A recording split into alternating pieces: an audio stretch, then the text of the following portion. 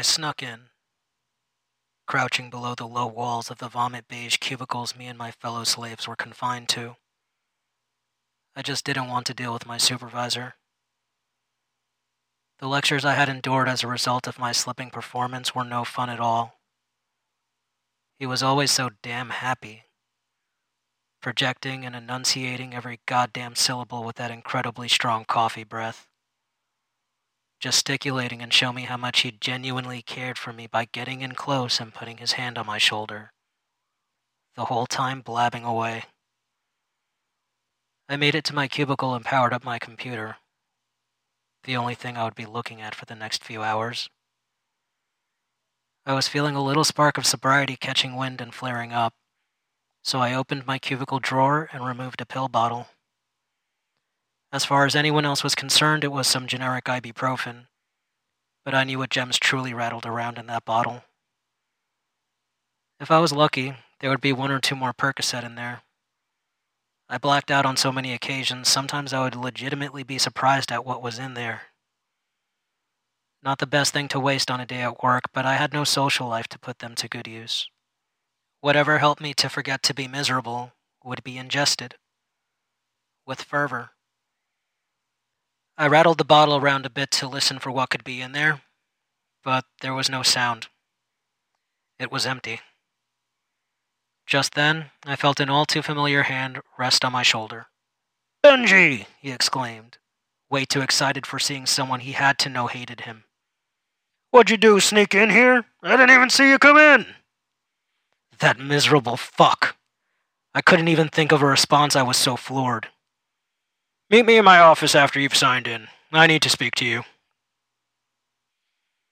I took my time signing in. I wasn't in any rush to speak to my supervisor. I would in most cases be excited about the time off the phone. I mean, I was still on the clock. I was being paid. The meetings between me and my supervisor were getting nerve-wracking, though. I had exhausted every excuse I could possibly use. It was becoming painfully obvious that I just didn't care. For the most part, I was kept to myself, and in my silence, people would decide to color me in whatever shade suited their experience. Luckily, my superiors felt I was a sweet person, compassionate, respectful. It really worked out in my favor because whenever I fucked up, it seemed like I was genuinely sorry. Where I was rolling my eyes, they saw a glistening set of puppy eyes. My lack of effort seemed to slowly erode at the disguise they themselves had handed me. It wouldn't be long before they just gave up on me. Honestly, I was surprised it had even gotten this far. "So, do you know why I called you in here?" he asked as I sat down in the chair positioned awkwardly in front of his desk. Why do they always ask that? Do you know why I called you in? Do you know why I pulled you over? Do you know why we were here today? No, you fucking idiot. I don't. It's most likely some dime store pseudo-psych tactic. I took a deep breath and replied as calmly as I could. No, I don't, I said flatly. "Well, Benji, my boy, plain and simple, your numbers are terrible." He motioned towards his desktop PC and spun it in my direction. "If you take a look at your performance from when you started to where we are here today, you can see an almost comical decline." He cleared his throat and took on a more detached demeanor. "You came in almost 3 hours late today. Do you even want to be here? Because I'm sure there are more than enough people who would kill for your job." I geared myself up to respond, but I recalled most of his questions were rhetorical. As I thought, there was more to his rant. "We're at the end of our rope here, buddy.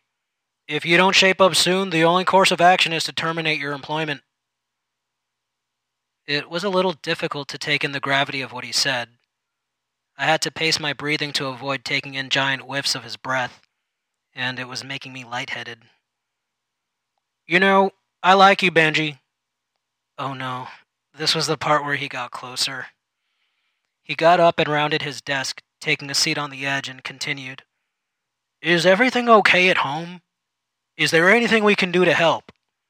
he asked, seeming concerned. I'm sure he wasn't, but I didn't know him well enough to know whether he was just going through the motions or actually concerned. I'm fine, just a bit stressed out. It was taking some time to get things back in order.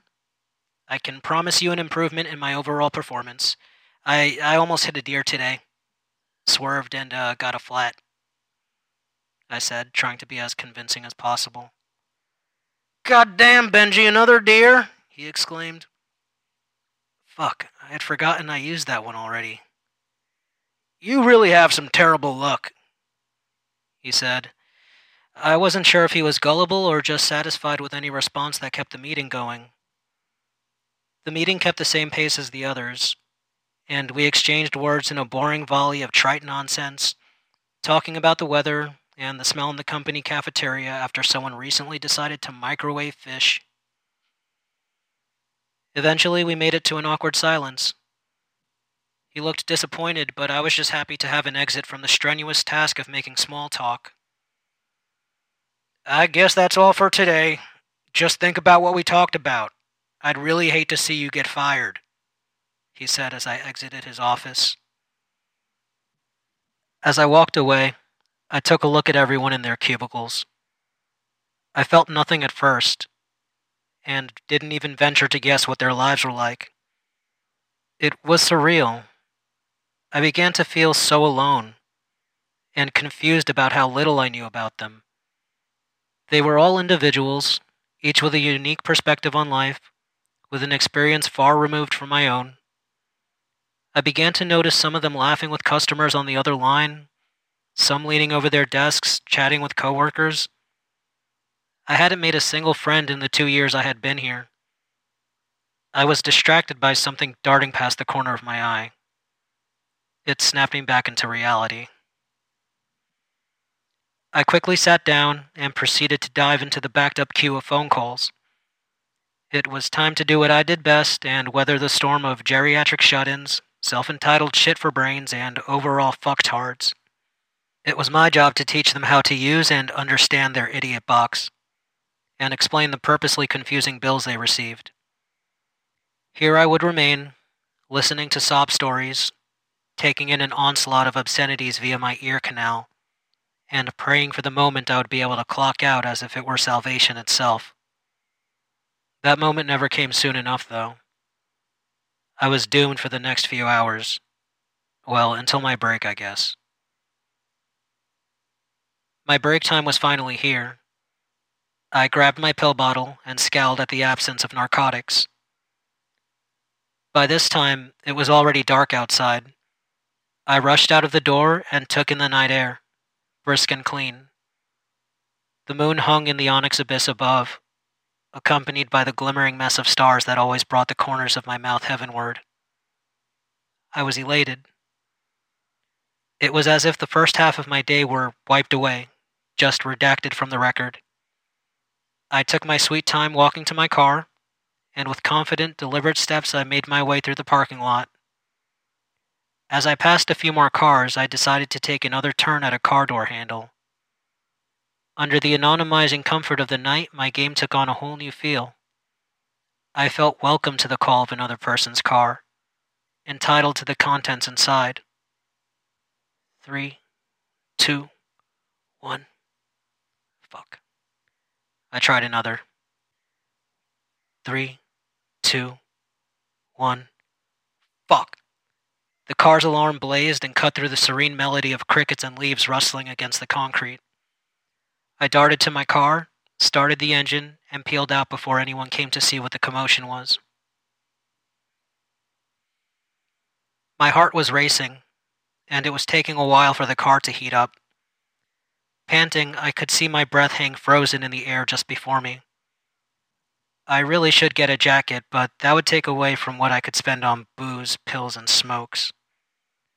I hadn't had a drink in a while, and I noticed although the car was now warm, my hands were still shaking. I felt a bit sick. I decided to visit the nearest liquor store when my phone began buzzing. It was on the passenger seat where I had left it. I never got any messages from people I actually wanted to hear from. Those days were long gone. Instead, I would have dozens of missed calls from bill collectors, and a few voicemails politely asking I return the call to discuss an important matter. It was my dealer, though. He was the only person I willingly spoke to. I hated how I sounded on the phone sober, so I decided to hold off on calling him back until I could secure a bottle. I always went to the same liquor store. It was conveniently located near my job, so I was able to be in and out, still making it back from my break on time. The cashier used to smile every time I came in, jeering and making obnoxious comments about various booze-induced exploits of his.